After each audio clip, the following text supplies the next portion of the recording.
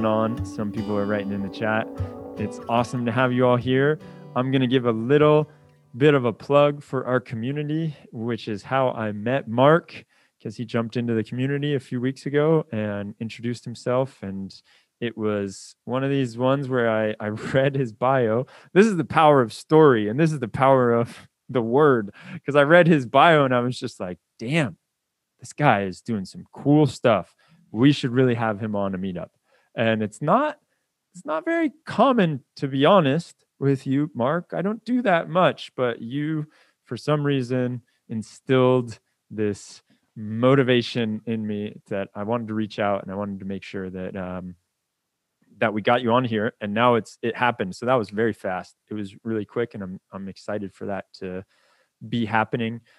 For those of you that aren't in the community Slack, I will drop a link to it in the chat right now, because it is where everything is happening.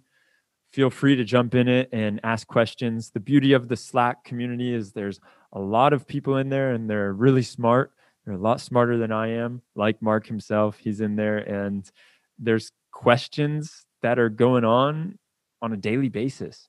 And so if you have any questions about doing MLOps or setting up your machine learning infrastructure, I implore you, get in there, check out what's going on, see what others have to say about how they're doing things. We can hopefully start to create some best practices and forms best practices. Somebody told me the other day, they were like, I don't like the word best practice. But we're creating best practices in MLOps, because I feel like that is what we're trying to do, really. We want to make sure that we as a community have some basic consensus on how things can be run, and when there are problems, we can reach out to others. And so there was some people that I see people in the chat saying they love best practices. Yes, we need some at least, right? So there is another just quick fact about the community Slack that I think is really awesome, and it's me tooting my own horn a little bit, but someone that I was talking to today said that they're not very active, like they don't post much, but they have been able to reach out to a lot of people that are very smart, that do show their expertise in the certain fields, and they've been able to get mentors. And that for me just, it warms my heart to hear that. It's incredible to hear and see people getting value out of it. And so if you're not in it, jump in it. The link is in the chat. I'll put it in again for all those who just joined us. And yeah, I really am happy to have you here, Mark. For those who don't know, Mark Craddock, and forgive me if I pronounced that wrong, but he's currently, I'll let you introduce yourself and tell us how you've got here. I think we can go ahead and start this. Yes, we go for it. Yeah, let's do it, man. And let's just let us know if you can hear me okay, see me okay. Yeah. And in a minute, I'll share my screen. We'll do a few slides, and then we can do a bit of Q&A and a bit of chat. So awesome. I'm Mark Craddock. I'm currently I'm the co-founder and CTO of a company called GCATI, or Global Training and Certification, and we're a non-profit, and we're specializing in training and certification, or developing training and certifications around MLOps, FinOps, DataOps, and DevOps, and also strategy, so Wardley mapping. Yeah. Among other things related to statistics and mobile phone data and all that kind of stuff, but we'll get into a bit of that in a minute. But I was at the UN for 2.5 years or so, and we were basically deploying a global platform for the United Nations Statistics Division and all the statistical offices globally, so 194 plus offices. And it was a platform to get or enable the statistic offices to use big data to create official statistics. So if I just get into the slides now, we can get into that a bit more. So I'm just going to try and share my slides. Nice. And I mentioned to Mark beforehand that I really would love to dive deep onto this whole Wardley Maps thing, because I've been hearing about it quite a bit recently. And since you have the experience with it, I think it would be really useful for a lot of us to see that and see how you did it. So Yeah, cool. I cool. see your Yeah, so screen. Looks good. I've got some slides on that. So there's me. You can find me on Twitter. And actually, if you search Google or whatever for me and the UN Global Platform, you'll find there's loads of presentations, slides, books, all sorts of stuff we did over the last few years.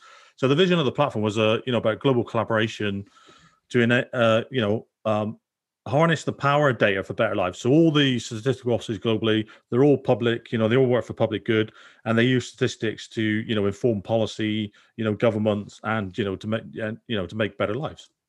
So these were the organizations that were kind of core to the global platform. So all the countries and all the different UN groups. I'll share these slides later, but I'm not going to go through them now because there's quite a lot involved. And some of the key elements of the platform was about using big data for official statistics and doing experiments and learning how to use big data to create statistics, but also supporting the United Nations Sustainable Development Goals. So all the members of the UN have signed up to the Sustainable Development Goals, and there's 17 goals, and they're very large. Like by 2030, removing poverty from the world. Yeah, so there's these huge goals, and if you don't know about it, you can go and find them separately. There's plenty of information from the UN. But getting into the platform, so it's about learning how to use big data, learning how to do the algorithms, the methodologies to use big data to create statistics, and the approach we took, is kind of like a minimal viable platform. The hacker, the hipster, the hustler. I don't know if you can go and you can kind of Google that, but basically, we had the kind of minimal viable team and minimal viable platform, and we kind of experimented with different tools and techniques. We made the platform available. We got feedback from the users. We kind of iterated in a kind of agile way. We made user commodity infrastructure were available, so cloud services. We'll get into that a bit more when we get into the kind of Wardley stuff. And we just kind of did, lots of iteration, focusing on user needs and building out the kind of platform. And the final platform that we put together for the UN was actually multi-cloud. So it's Amazon, Microsoft, Google, and Alibaba. And that's because there's no one cloud that meets all the needs of users globally. And some of that is more to do with geopolitical and security reasons than technology. Yeah. It really Do you mind if I ask you a quick question here? Yeah, sure, yeah. The team that put this together, how big was it? 5. Okay. But so we can talk about when we get into like the Wardley mapping, but we had a small core team, but there was, there's many people involved. Yeah. Mm-hmm. So I don't know, probably 50 plus, but the actual core team was 5. Yeah. And when I started on this, we started with 1-2 people, and then we grew to 5, and some of that was administration and working within the UN and dealing with kind of paperwork and processes and governance, and the technical team, the core team was 4. Yeah. But we'll get into that. And one of the key things of the UN and the platform is about leaving no one behind, and we endeavor to reach the furthest behind first. So the further you are behind, we spend more effort bringing you up to the same level of everybody else. Yeah. So to develop the platform, we use the platform business model. So the platform business model, so that's from the platform design toolkit. Actually, there's a link there. You'll get that in the slides later. But this is about, so there's 2 things to the platform business model. When people talk of platforms, they generally think of the digital platform. What's the tech? What's the hardware? What's the kit? Is it Amazon? Is it Google? But the platform business model focuses on the business side of the digital platform. So what is a digital business? What is Uber? What is LinkedIn?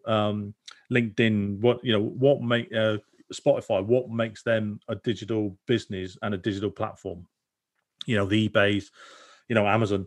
So this the work from Simone and his team, they've basically built a set of templates and knowledge and processes and a framework to kind of understand your user needs and identify the kind of platform. Is it really a platform?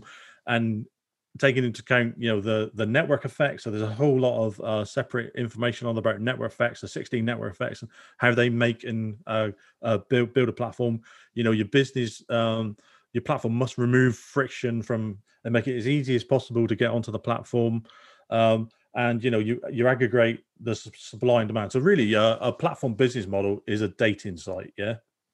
How do you get people, the consumers and the providers? How do you get them together, and how do you build a digital platform to support that kind of digital business model? So basically, all pretty much all platforms are dating sites. Yeah. So Uber, you get the driver, you set up a date with a person who wants to go somewhere. Yeah. So there's a whole raft of information in the platform design toolkit that we used to build out that platform business model, not the digital platform. Yeah.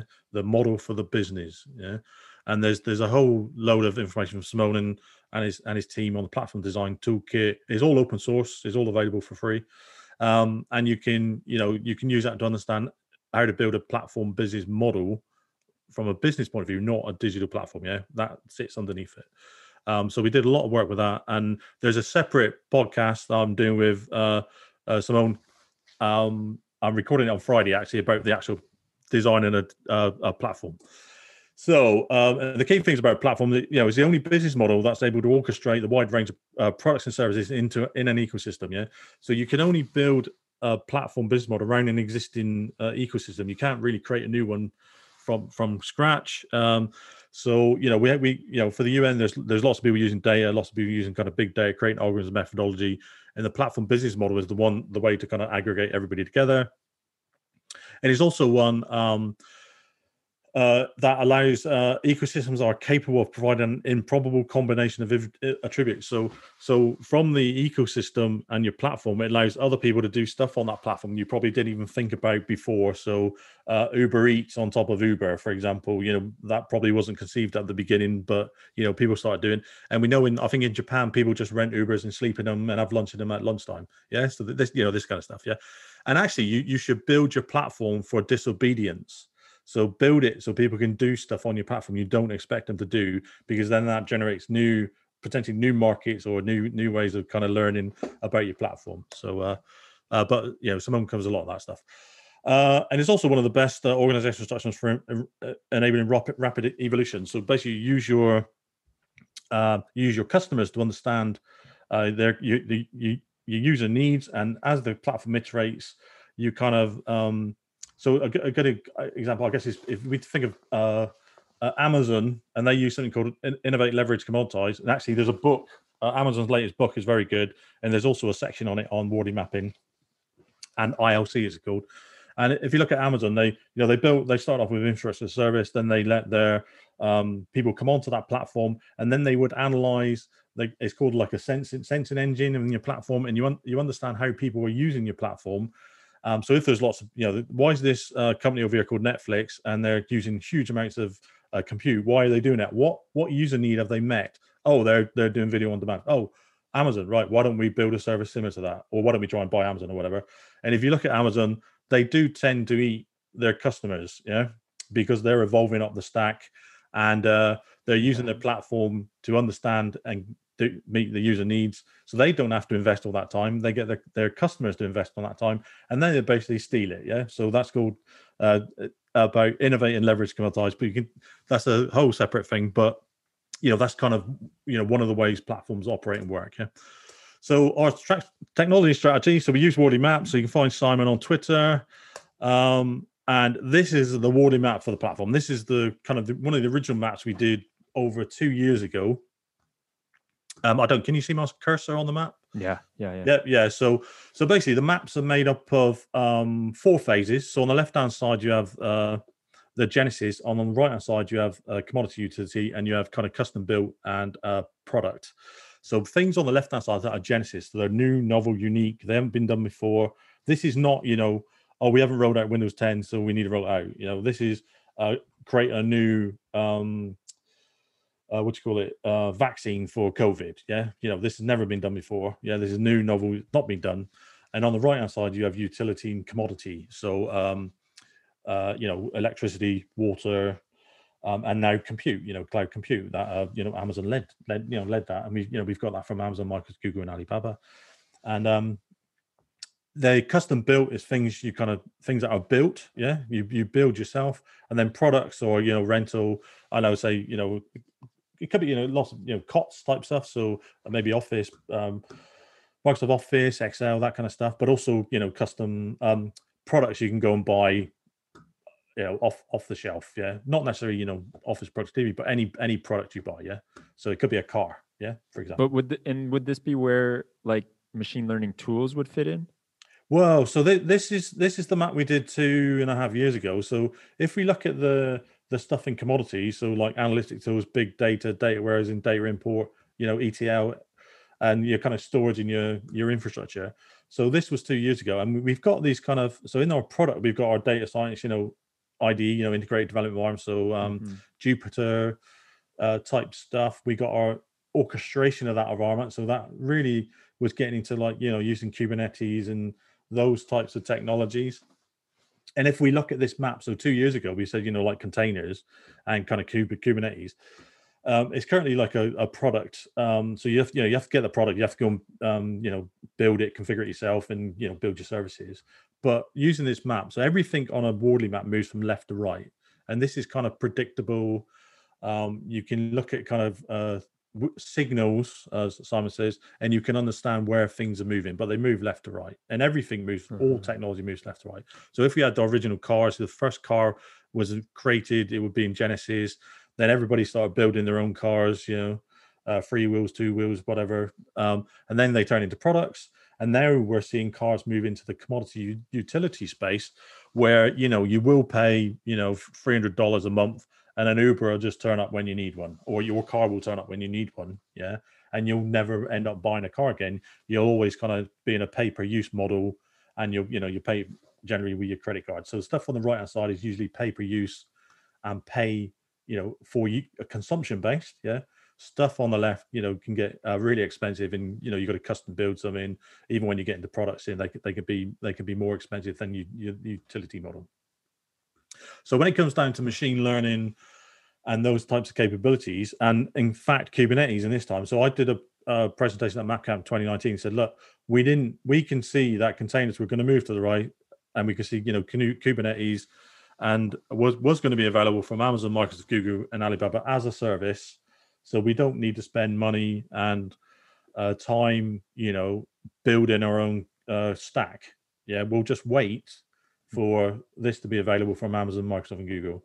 And we did wait, and we saved probably $1 million by not doing that, because of building out our own capabilities. And then we just utilized the services from Amazon, Microsoft, Google, and Alibaba. Now, if we create a map for machine learning now, so I would say the models would be in custom built. The actual machine learning model is custom built, but we'll find there's lots of tools and capabilities that are in the commodity space and also in the product. So from this map, we concluded we needed to spend our effort on this is where we're going to invest in, like the data provenance and the policy-based data sets, and also this in this Genesis phase, you can see multi-party authentication, multi-party computation, homomorphic encryption. So these were components we identified we would need in the platform longer term, and these allow you to encrypt data at source but still do calculations on that data. So you can basically, so if we took a poll of everybody on the call now, we got all the heights, we could put it in a database, and we could still do calculations like understand the average height and who was the tallest and shortest, etc. But it wouldn't reveal any of that data. Yeah, you could do the calculation, you can get the average height, and you can get the shortest and the mean or whatever, but you would never know, you would never see the raw data, because it would always be encrypted, and it stays encrypted, and you only get the results, which are also can be encrypted as well.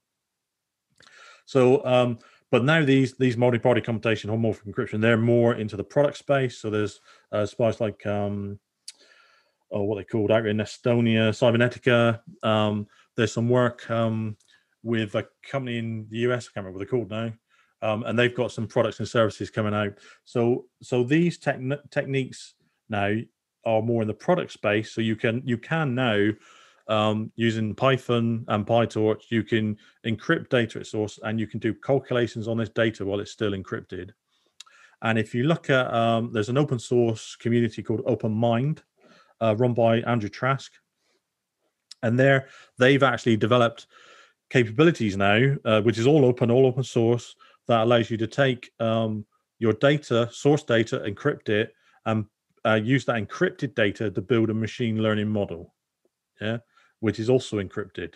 Yeah, so go in Google OpenMind, join. There's a Slack community there, and they're looking at they've developed capabilities to encrypt data at source and build machine learning models using encrypted data. Yeah. So you protect the privacy of the individuals. And that's, that's kind of getting into the, I'd say it's custom built. It's kind of getting into the product. So it's one to keep an eye on. And I think Andrews, I think it's today or tomorrow, they're launching their beta service where you've got a data science capability where you can actually build machine learning models using encrypted data. So they're turning this now into more like a product or a service, and it's moving that kind of way. Wow. First of all, that's awesome just to hear about. And the question that I have that instantly jumps into my mind is, are you looking at how fast these are moving across to the right, and how can you gauge that? Yeah, so Morley Maps will tell you that it's going to move to the right, but it won't tell you how fast, and at what time scale. Yeah, so the movement is not, the x-axis is not time. Yeah, it's evolution. So it's going to move, but you don't know when. Yeah, so we know, at the time, blockchain was a product, but we know there's blockchain as a service now. But you couldn't say if that was going to be 5 years, 10 years, or 20 years, or 6 months. But what you generally know is from the Genesis side, on the left-hand side, to the commodity, it's tens of years. So it's 20, 30 years, in general, but what we are finding now with services that are built on top of like infrastructure service, you can see these moving a lot quicker. So from Kubernetes and containers, and Docker and Kubernetes being open source, and you had to custom build it all yourself. Then you were kind of getting these kind of products based on it, and now services available from Amazon and Google and Microsoft. You knew that was going to happen, but it wasn't going to take 5 or 20 years. It was probably going to take maybe 18 months or something like that. And I think that just comes from experience in looking at the kind of signals of what's going on, and maybe seeing roadmaps. I know a lot of the cloud providers don't produce roadmaps, but you can see what kind of people they're hiring, what kind of job specs they're putting out. The size of the community, the activity of the community, I imagine that's behind it. Like if you look at Kubernetes community, you say, wow, okay, there's things that are happening here. Yeah, and if you look at Andrew's Open Mind community, there's 5,500 people in there. Yeah, and there's thousands of commits to the code and the software. So that's pretty substantial, and that's pretty that's moving. Yeah, that's definitely moving to the right at pace. Yeah. And if we look at our other MLOps, so we got like a Kubeflow. So I would say, again, you got like Kubeflow, you've got these type of services sitting on top of, cloud. Personally, I would wait because they're going to move to the right, and Amazon's going to release something, and Google, probably Google. I think, the kind of the data stuff's probably better from Google at the moment, but that's my personal opinion. But we'll see these services, and we'll see better service from Amazon, Microsoft, and Google in the near future. You don't need to build your own Kubernetes stack with your kind of ML on top. And today we used at the the UN Global platform, we used Algorithmia.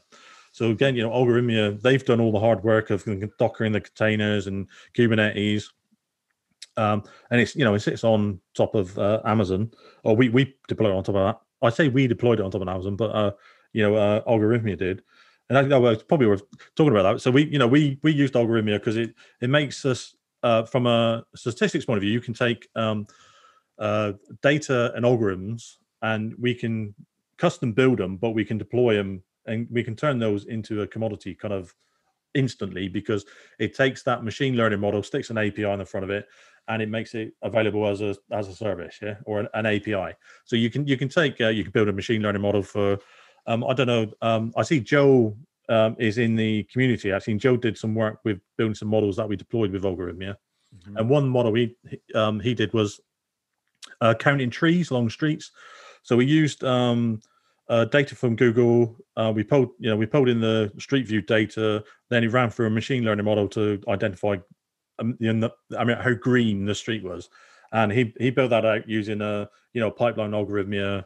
And so most of the work Joe did was building the machine learning model, not deploying Kubernetes or Kubeflow or any of that kind of stuff. And basically within days, weeks, this was available as an API, and you could just put in any street or postcode, and it would automatically tell you how much greenness was along that route. So so by by drawing a map, you can understand, that Kubernetes and the ML ops type tools, they're going to move really quickly to the right. We can see that, and I think there's a good quote from Liam Maxwell that no cloud, no AI. Yeah. So if you're building this in your own data center, you're mad. Yeah, you're crazy. You'll never have enough compute or processing. You'll never be able to adapt quick enough. You'll never be able to change quick enough to kind of do this, in your own environment. You need to be doing this in the cloud. Yeah. And for us, we used Algorithmia, and it saved us a ton of effort at a time. And when it was actually, and we deployed it into our own Amazon account, your own I say own instance of Amazon, but it was our own Amazon account. And I remember, the guys from Algorithmia, we logged in, did a share screen. They just asked us 5 questions. I know what region do you want it in? What do you want it called? I know a couple other questions, and it just ran this script and it just deployed the whole thing, into Amazon for us. And I think it was a couple hours later after the script ran, it was ready to run. It was ready up and running. And these are the things, we should be looking at, because if Algorithmia could do that 2 years ago, what are they doing now? Where are they going with ML ops?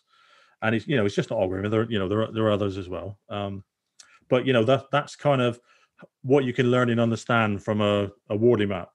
Is that enough on Wardley, or do we? Yeah, just one last question. And if anybody else has any questions, feel free to throw it in the chat. Or if you want me to shut up and stop asking questions about Wardley's, throw it in the chat. Also, I know that you all are a honest bunch, so feel free to put it in.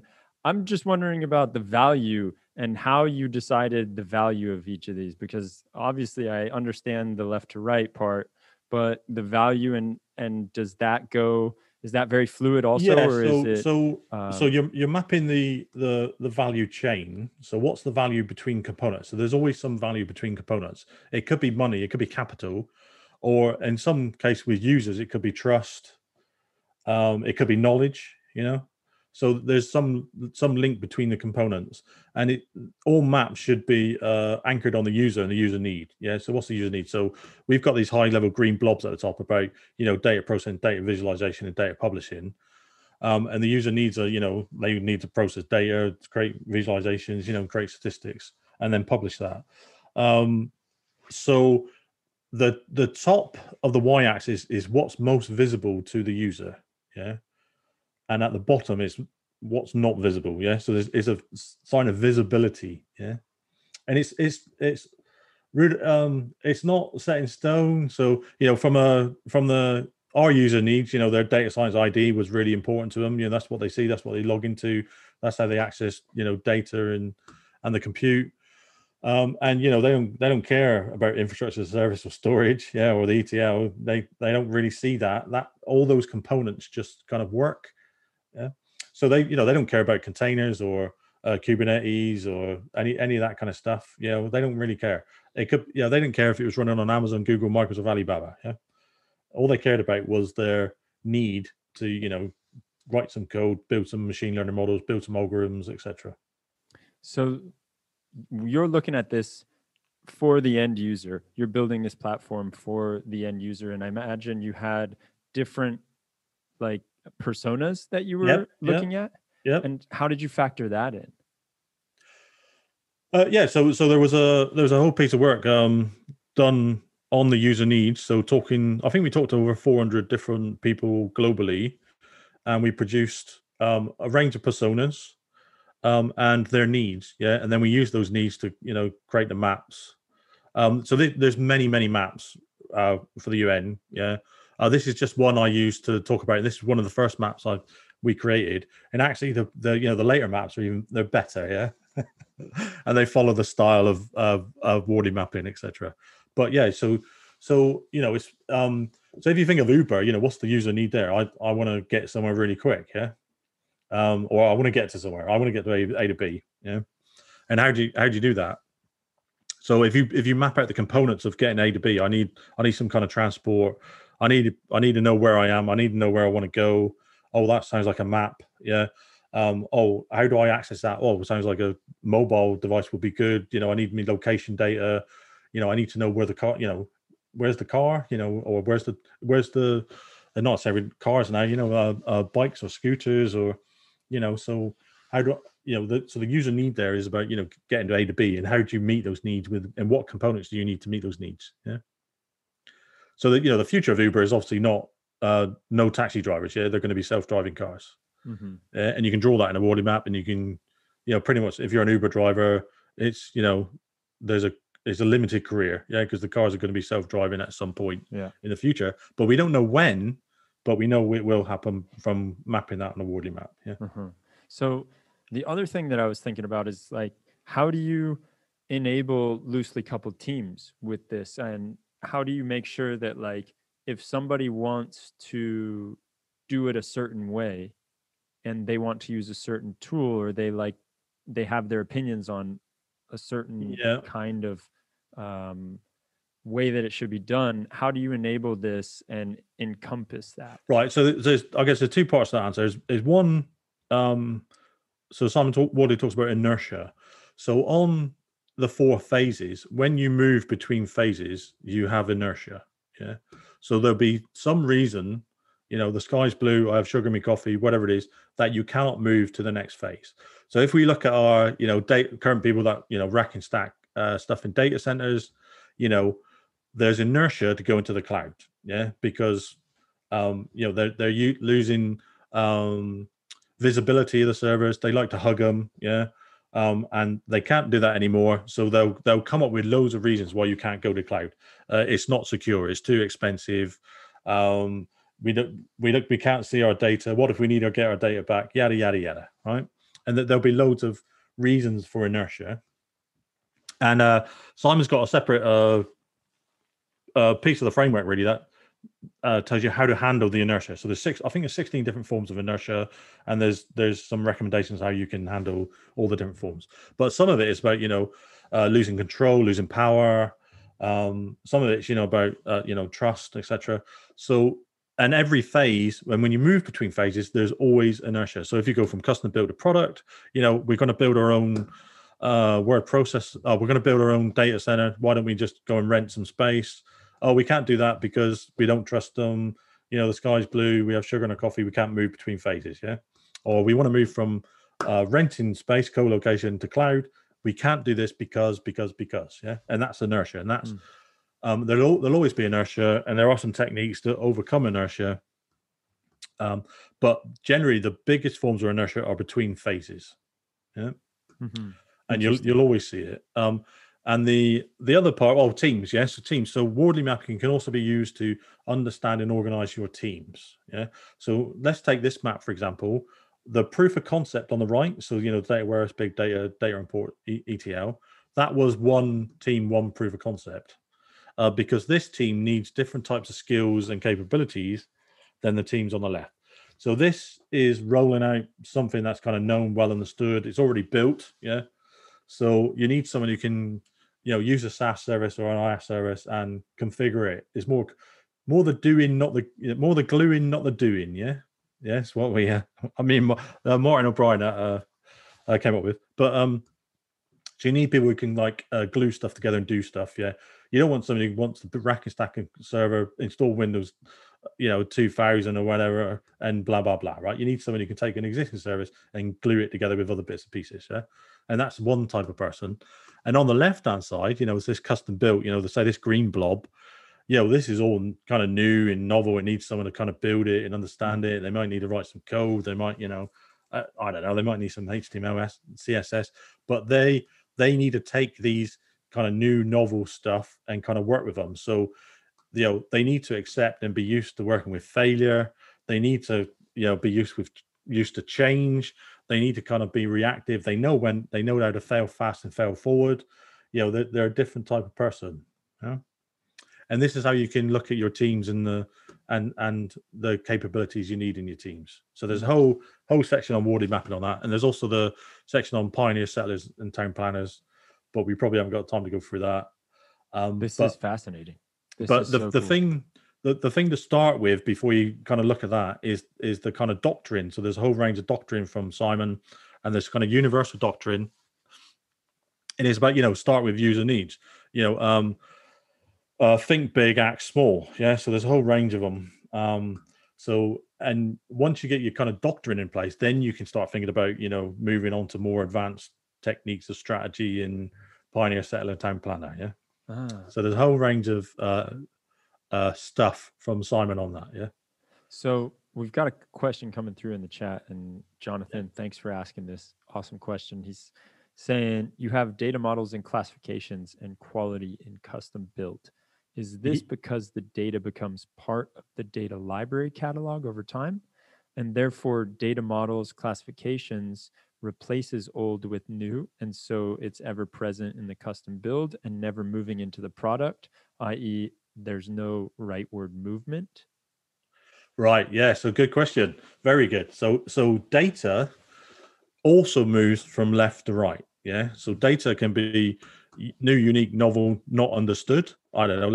A bunch of data from self-driving cars. I don't know. Data from COVID trials, perhaps. I don't know. Yeah. And data will move from left to right as well. So data. It's basically what do we say? So all data is structured, right? There's no such thing as unstructured data, right? All data has structure to it. So let's take, video.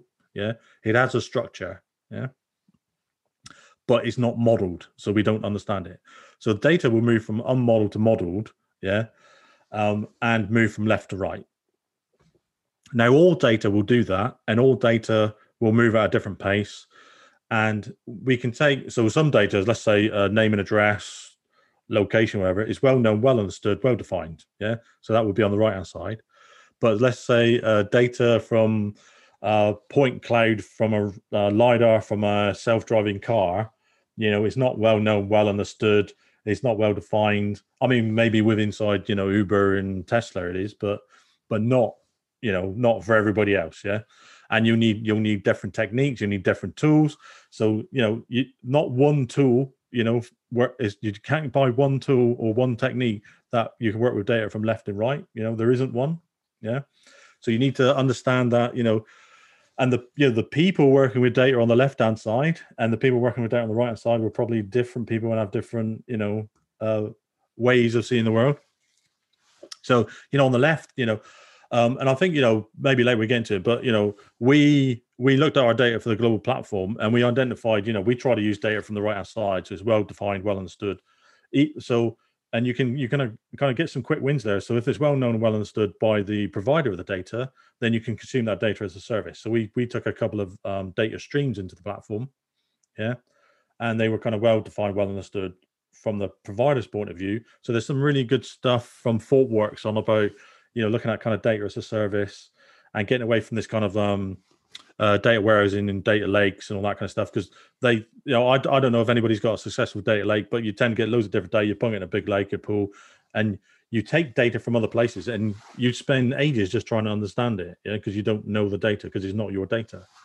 So it's better for the person who owns the data to put it in a structured form or a version that you can consume, and then you consume that data. Then you spend less time trying to understand it, and you do more kind of linking the data, and you'll find the data has more utility than if you try and get a big bundle of data, you put it into a big data warehouse or a data lake, and you'll spend 2 years trying to understand it, and then you realize you don't need this data or that data, and it ended up being a bit of a mess. But I think ThoughtWorks probably explain that a lot better than I can.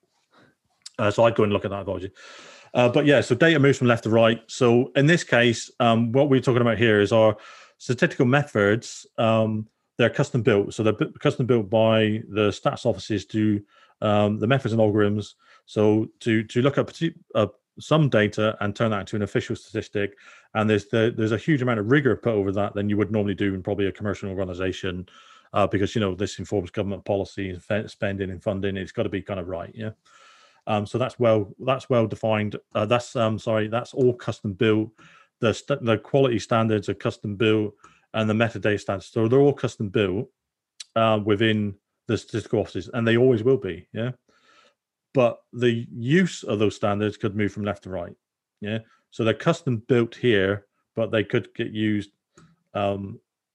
They will be consumed, yeah, by data from the left to right. If I kind of made sense there, I do.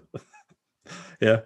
And this other stuff we were looking at, policy-enabled data sets and data provenance in multi-body data vaults. That's about getting data from different places and making it available and sorting out utility of the data, so the data can be used for purposes, and many different purposes.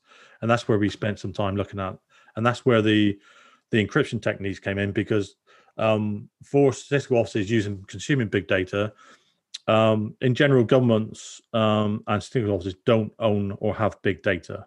They're consumers of big data because the big data is produced by everybody else.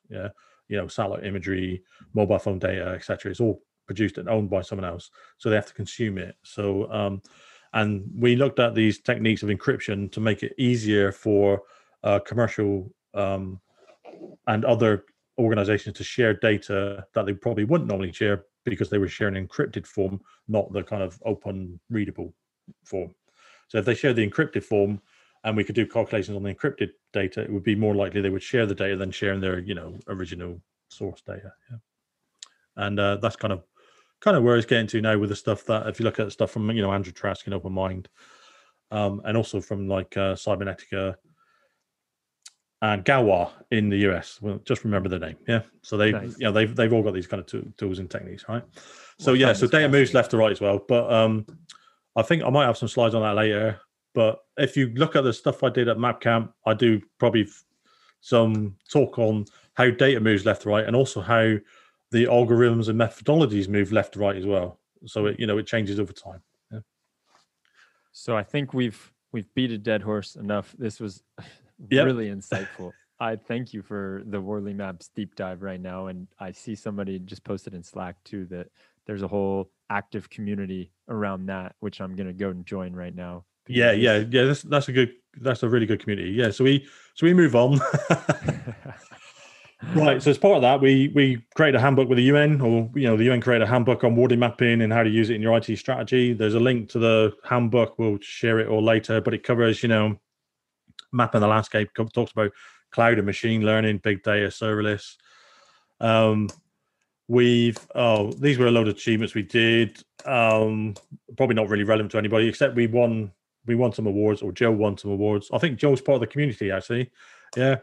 So you can find Joe. Yeah. The other thing we did was kind of like a FinOps thing. So, where do we deploy the compute? So if you've got a global platform and you're doing some machine learning, or, why deploy it in Germany, which is 20% more expensive than the West Coast of the US? Deploy it in the cheapest regions, use the right type of Amazon instances and Google, and just basically use, put some analysis into it and use the best or financial savvy about where you deploy your compute and your storage, and basically make sure you're getting the best buck. This is what kind of our global billing did. That is like a huge topic. That's the whole FinOps stuff. Whole separate thing on FinOps. Completely. That is fascinating topic too, but I'll keep you on track. I won't that's derail another you again. So privacy techniques, we kind of talked about that quite a lot. So this is about multi-party computation, fully homomorphic, zero knowledge proof. But this is about encrypting data at source and still being able to do calculations on the data. And there's a handbook we produced on that. That's got quite a few Worley maps in it, and we talk about the techniques at that time. They've moved to the right a bit, but it allows you, some of the kind of use cases about using data, sensitive data in healthcare, trade statistics. There's also a piece of work we were doing at the UN on creating synthetic data using machine learning models.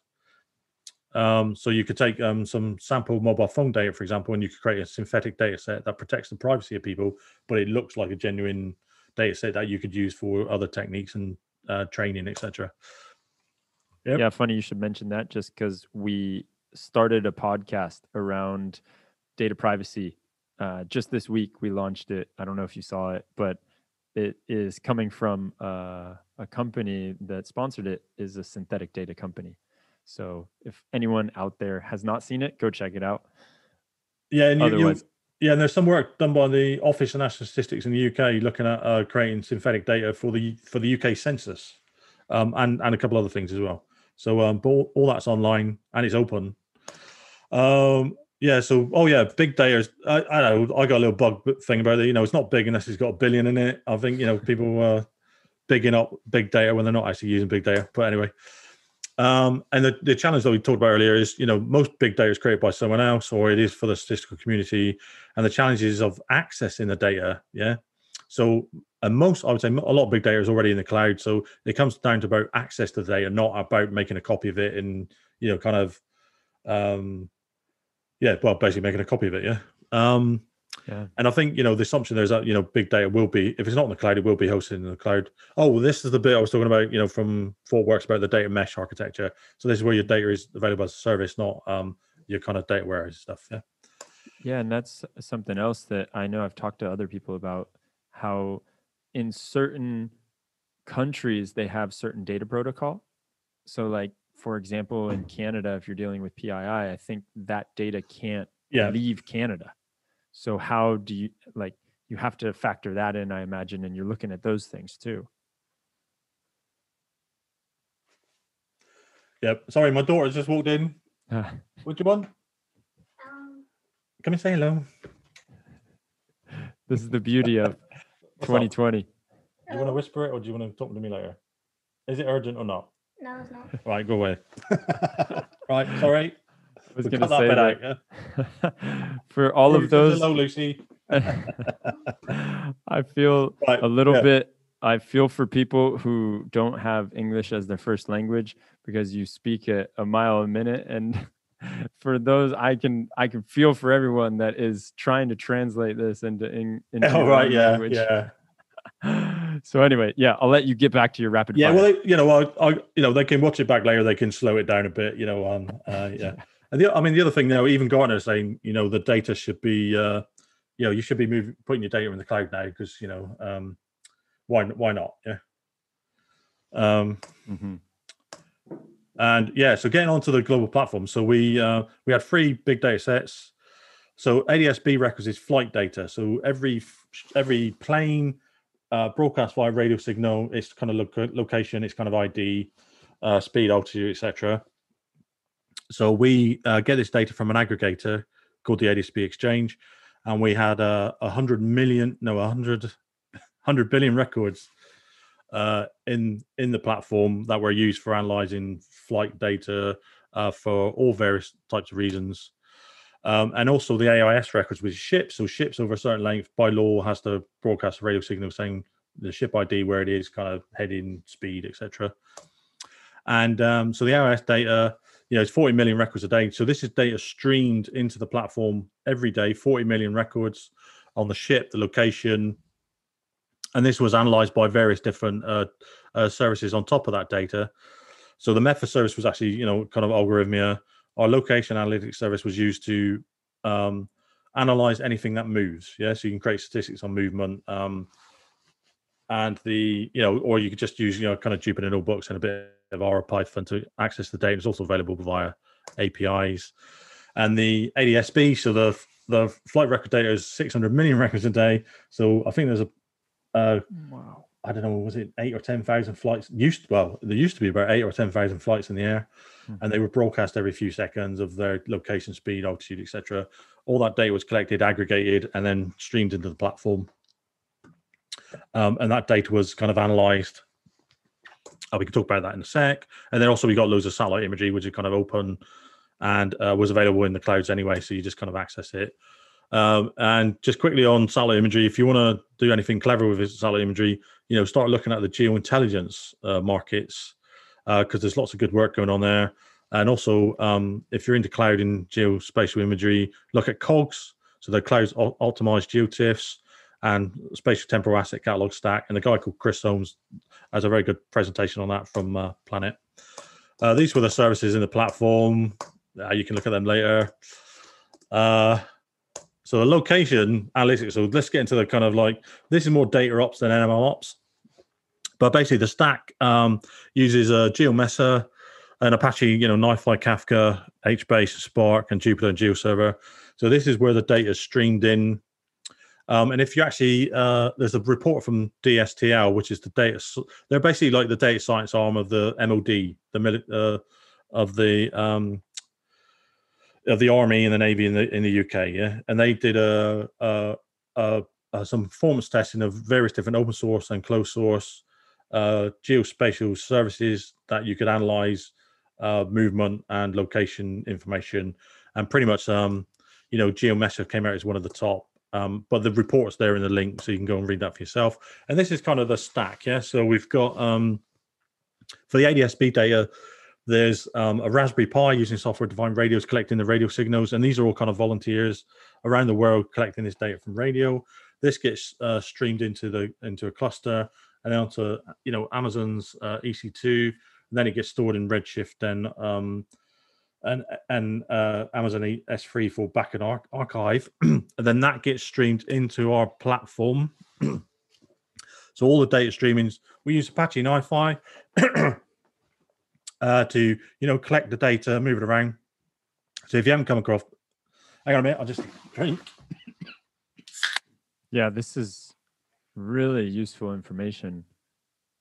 And talk about scale. Yeah, so Apache NiFi was developed by the NSA, NSA in the UK, US. Excuse me. No worries. Take a minute if you need it. Yeah. Yeah, so Apache NiFi, short for Niagara Files, was developed by the NSA in the US for basically collecting data off the internet, process, ETL, and processes it and storing it, but they open sourced it. So we used Apache NiFi to collect the data, stream it into the platform, and it was split into two streams: one for Kafka, one for the live tool called Stealth to visualize data, and the one that put it into HBase for storage and analysis later. And this is like the Apache NiFi configuration. So basically, you get these individual components and you link them together. So it's kind of flow-based programming.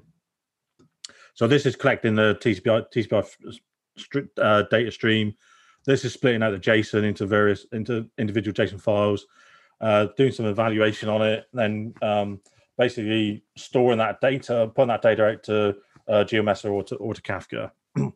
And this is how you enabled reproducibility? Was this part of that whole, like, the data lineage?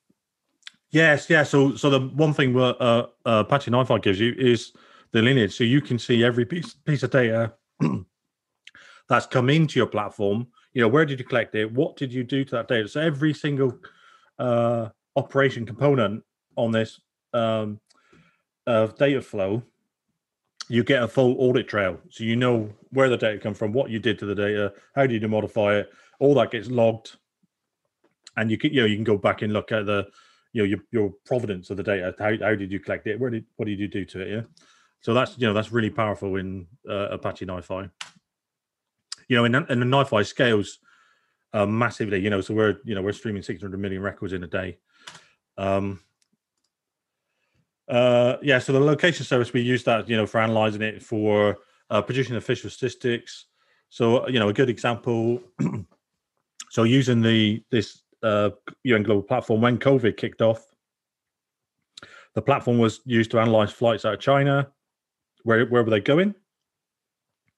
And that was used to identify in advance, or get some early warning of which countries would potentially get more COVID cases than others, for example. And it's also used for the ship data. So when we had the financial crash in 2008, at the time people saw there was just less cargo ships moving around, but they didn't know why.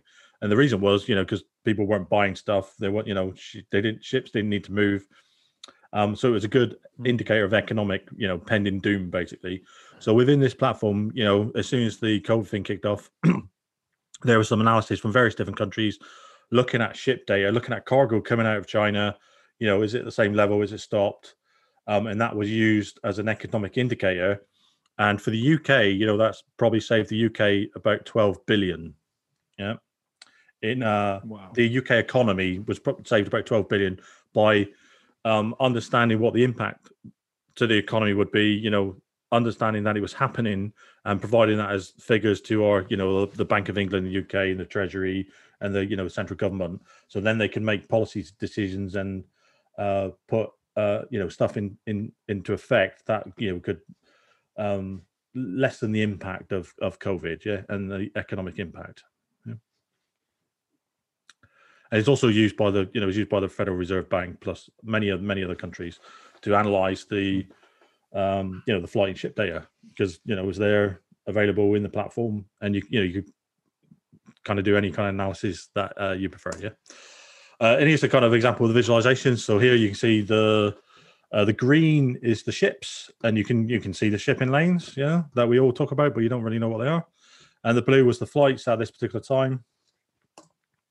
Here's the ships around Shanghai, mainly, flights around Shanghai. So you can see the flights, you can see the holding pattern, around the airport. You can see the flights coming in and out of the airport. This is the cargo ships coming out of Shanghai. You can see ships coming out. There's most of the ships kind of sat outside this area, just sat there, and they can sit there for weeks sometimes waiting for cargo. But you can see they come in to pick the goods up, and then off they go, and you can kind of map that globally. So that's kind of the global platform, very quickly, but there's a lot to it. Wow. So any more questions?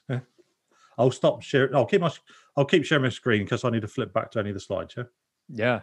For me, this has been incredibly eye-opening, and it's obvious that you've got some serious experience, and I really appreciate that you come and you share it with us, because this is awesome, man. I really, really enjoyed this talk, and just how you viewed things, and the scale that you were operating on is very commendable. It's very, very interesting to hear how you look at things when you're dealing with that big of a scale. So for me, I'm good. We hit the time. I don't know if anyone wants to throw in any last minute questions in. Otherwise, awesome. And if anyone wants to talk with Mark, he's in the community, or you can find him on Twitter. And yeah, this has been thanks for the opportunity. What we're doing now is the stuff we learned from doing this at the UN. Now we're building training and education and certifications around kind of data ops, and we're also looking to do something around ML ops. So I guess if there's anybody in the community want to work with us and help us develop some training, then get in touch.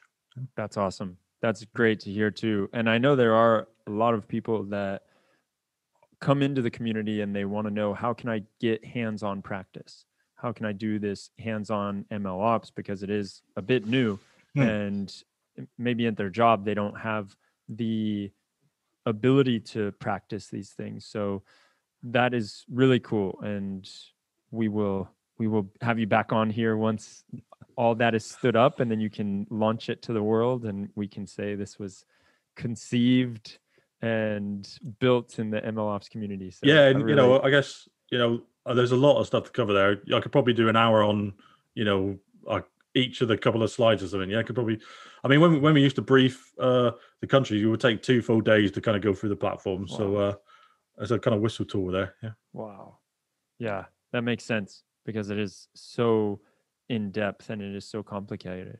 So I really thank you, Mark. And I will see you in the community, and I'll see everybody else. Thanks for sticking around and joining us.